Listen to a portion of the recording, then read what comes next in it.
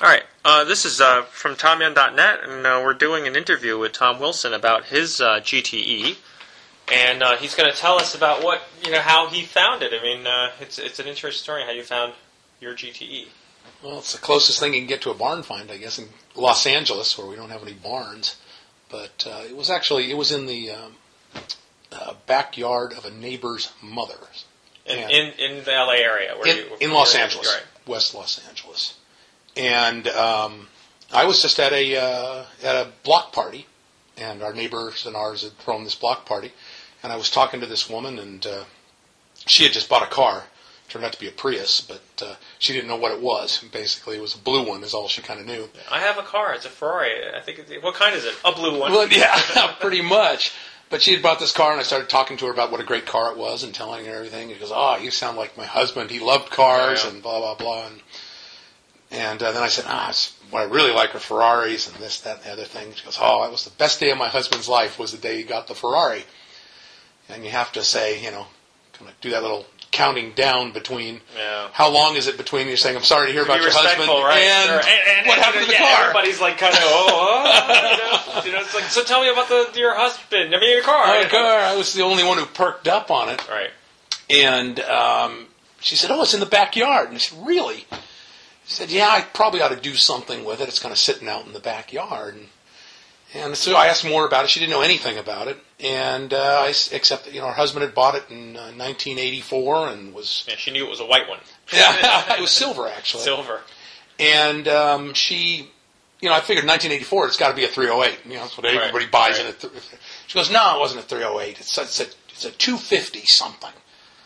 At which point I thought, whoa, wait a minute, we got something going on here. Right. 250, I know that number. And so I said, "Oh my God, what is it? 250 GTL? Something, B? Right? Yeah, exactly. What? Come on, say O. If somebody says 250, it could be anything. It could be 10 million. It could be a GTO. It could be it wouldn't be a GTO. It could be a short wheelbase. It could be a Lusso. You got to dream though. You got to dream. And then she said, "No." She goes, "It's a 4-seater." And I said, "I don't think so. I'm not sure about that." And she goes, "No, it's a 4-seater." And I said, "Well, okay." Yeah, because you were just learning. I was just learning. I didn't know it. I didn't almost anything about Ferrari at that point. Like not model specific, but you knew 250 was an older Ferrari.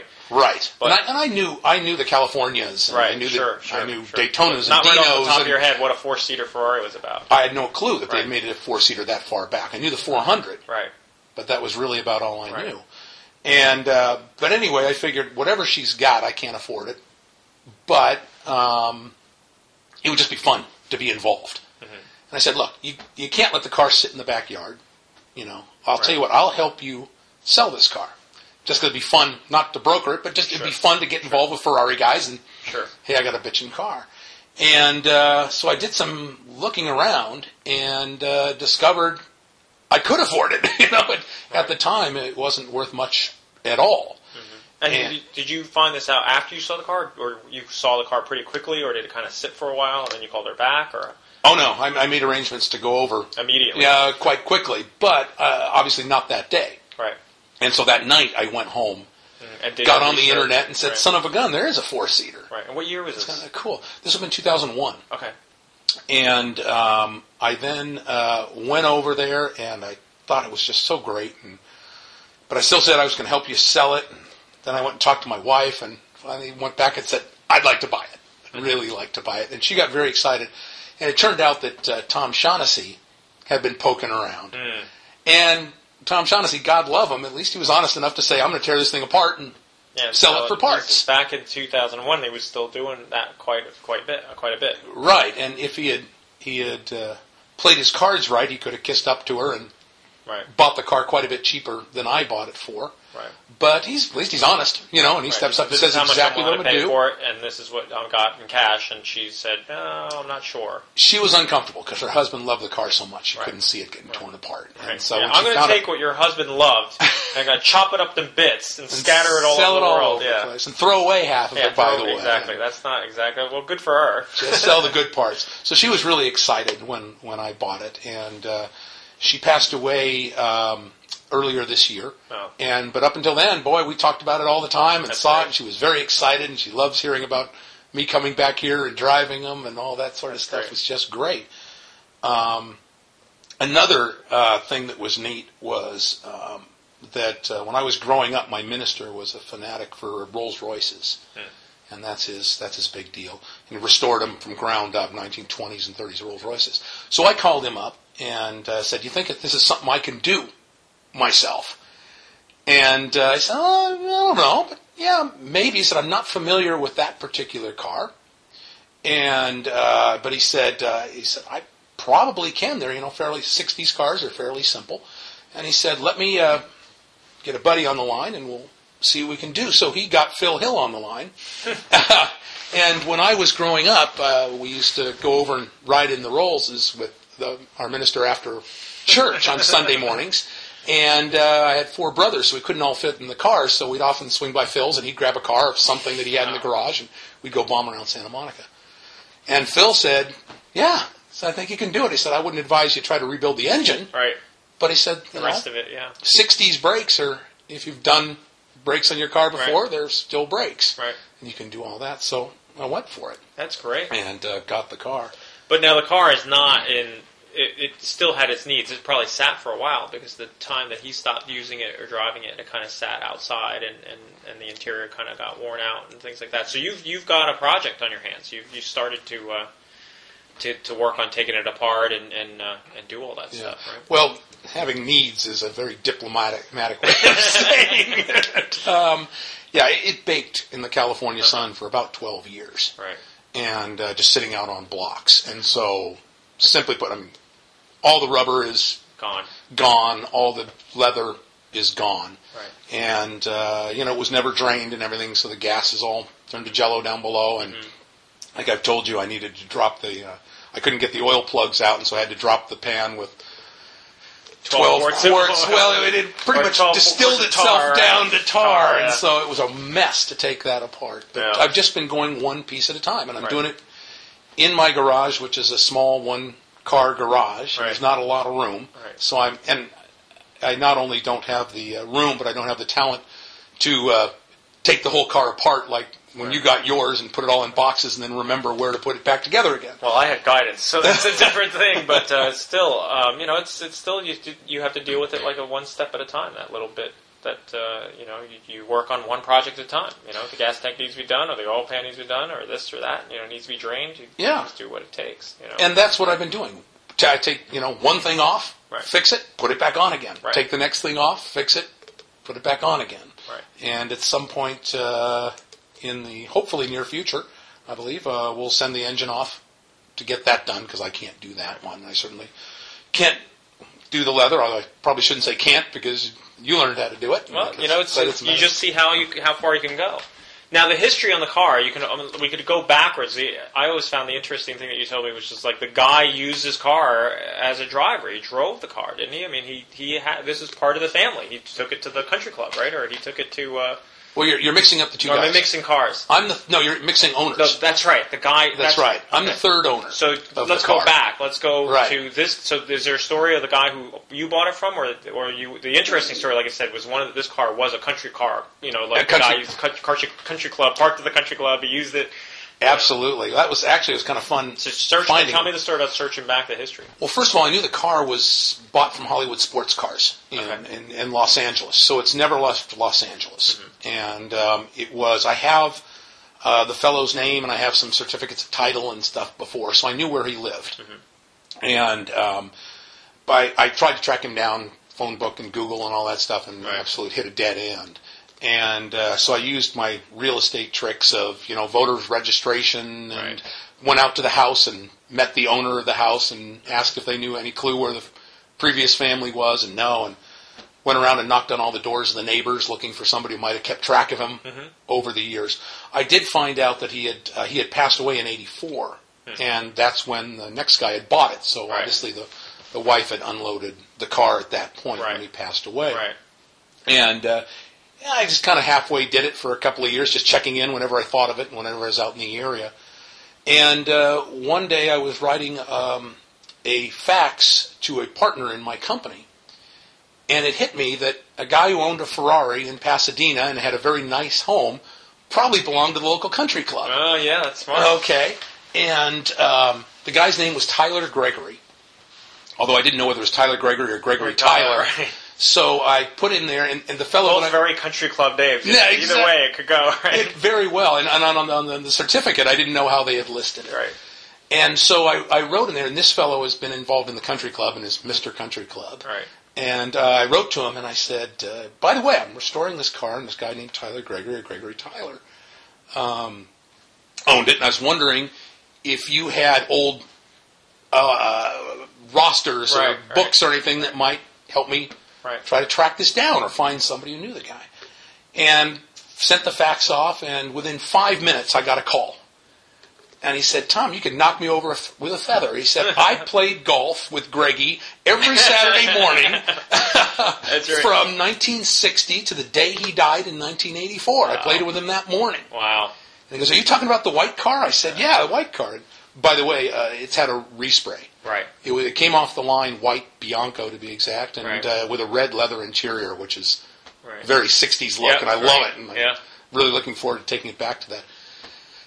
So anyway, I got to talking to him about Tyler, and it then turned out, since I knew a bunch of other people through the real estate business about the country club, I started talking to everybody I could, and everybody had a Tyler Gregory story. Most of them, which you can't repeat here on the family website like you have. But I did ask. I said, "What did the guy do for a living?" And he said, "Well, Tom," he said, Tyler is what we called a sportsman," which meant he was at the country club about 5 days a week, and he raced motorcycles, which is how he died. And he raced boats, and he had a white Ferrari with a red interior that he went around in. But he also owned Beverly Hills BMW. And this is back in the 60s, so it must have been an interesting, probably a pretty small business at the time. So I then, about a week later, went over to Beverly Hills BMW and said, is there anybody here from the 70s or 80s that's still working here? Right. And they said, yeah, one of our sales ladies is there. And so I went over and talked to her, and it's like, oh, Tyler, now there was a man. And it appeared that Tyler had cut quite a swath through Beverly Hills BMW. Not only was he an owner, but... yeah, exactly. He actively participated in the company. That's right. And she talked about bringing the kids in and how they actually lived right around the corner back when, and how, great family and whatevers and all the other things. And then she said, well, I don't know whatever happened, whether they sold that house or what they did, that condo they had around the corner. And he said, oh, what the heck? And she picked up the phone and put it on speakerphone, and we got information, and sure enough, we got the son on the phone. And she was very excited to hear from her, and they got to talking, and then she mentioned me in the car, and he said, oh, really? And I said, yeah, I'm really interested in the car, and what I'm really looking for, I'd love to get a picture of your dad with the car. That's what I'd really like. And I said, do you have any old pictures of him? No. Wow. Okay, do you think there might? No. Well, maybe I could talk to your... No. Wow. And, boy, he was happy to talk about Mom, but he was not interested in talking about Dad, and that door was slammed in the face very quickly. Wow. Which might have been why Mom unloaded the car so quickly as well. Possibly, that's very well. Very well. How old do you think he was when he passed away? Do you I believe he was about 50. Okay, so he wasn't that old at all. No, but he was taking one of his after playing golf in the morning. He took his motorcycle up in the hills, and they think he was doing about 100 when he hit a national park truck that was pulling out into the road. So he was he just sounds like he passed in the way he wanted to go. Right. Having fun and doing whatever. Now that's what's great about these cars. I mean, there's stories all around to the second, third, fourth owners or us or whatever it is. But I love the early stories because anybody who walked into a dealership to buy a new Ferrari or owned a Ferrari when they were relatively not anybody owned them, but yet you had to really go out of your way to get one. And it wasn't cheap to buy one of those things back then, when they were brand new, and that's what's great. There's some really interesting stories, and it wasn't normal.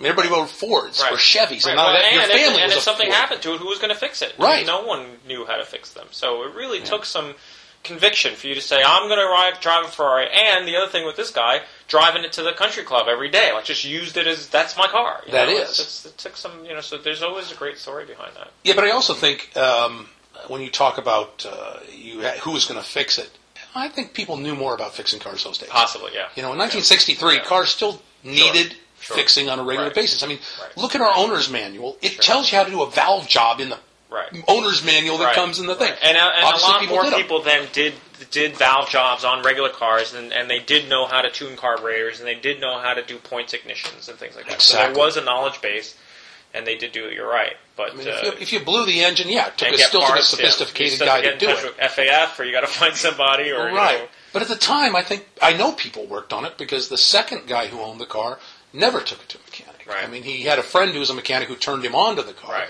But they just did it in the backyard because it was fun. Right. And again, he used it as a daily driver up until when he passed away in the early 90s. And he just took it to work. But he was more the kind, as I found out as I dig through the car, that if a gauge failed, he just cut the wires and moved on. Yeah, that's unfortunate. Said, well, no, put the wires back together again. Yeah, you just do. Right. Off you go. And usually wasn't too big a deal. As you know, the electrical in the car is ultimately simple. It's just a wire going from here to there, but there's a lot of places for error in the middle. Yeah. A lot of strange connections. That's the scary part, is when they start cutting wires and they don't label anything, and all of a sudden now you've got to decipher what the guy was saying. When he said, just bypass this wire and run it to there. Well, when you remember that that's what you did, but then all of a sudden when it breaks for the third time, right? And now it's in your hands with no manual to what the guy did, and now you look underneath there and there's just wires going all over the place with no diagram to, and the only diagram is the factory diagram, which doesn't tell you much to begin with, and then you got to... And has a lot of errors in it, Sure. By the way. And one that comes in the manual has some errors. Yeah. And because I've been going through it, the electrical, that's something I can figure out. Mm-hmm. And also the connections are not very good, and they probably vibrated loose from time to time, and that was probably more the problem with the gauge, was more the wiring, generally. Well, good luck with the car. I mean, I think the other thing you're doing now is you've got this website that you're trying to put a lot of this documentation on there, which is that it's 250gte.com. Correct. And, that's like in its infancy, and you can read about Tom's, he's trying to blog a little bit, kind of like what I did on my site. And, so it's exciting. I mean, it's like as you're doing what I've started 8 years ago, which is like, you're starting this whole process of restoring that little bit at a time. And it's kind of like the same place I was. And now I have a finished car, and I'm looking forward to the day that your car is finished, and you can look back, and your website has a little following of people that are going to look at all this stuff. So it's exciting. So well, we just got out of Tom's car and driving it around here in New York, and it's beautiful, and it gives me something to look forward to. That's right. So definitely good luck with the car, good luck with the site, and everybody else can join us and follow along and see what happens. Yeah, see what happens. Great. All right. Thanks, Tom.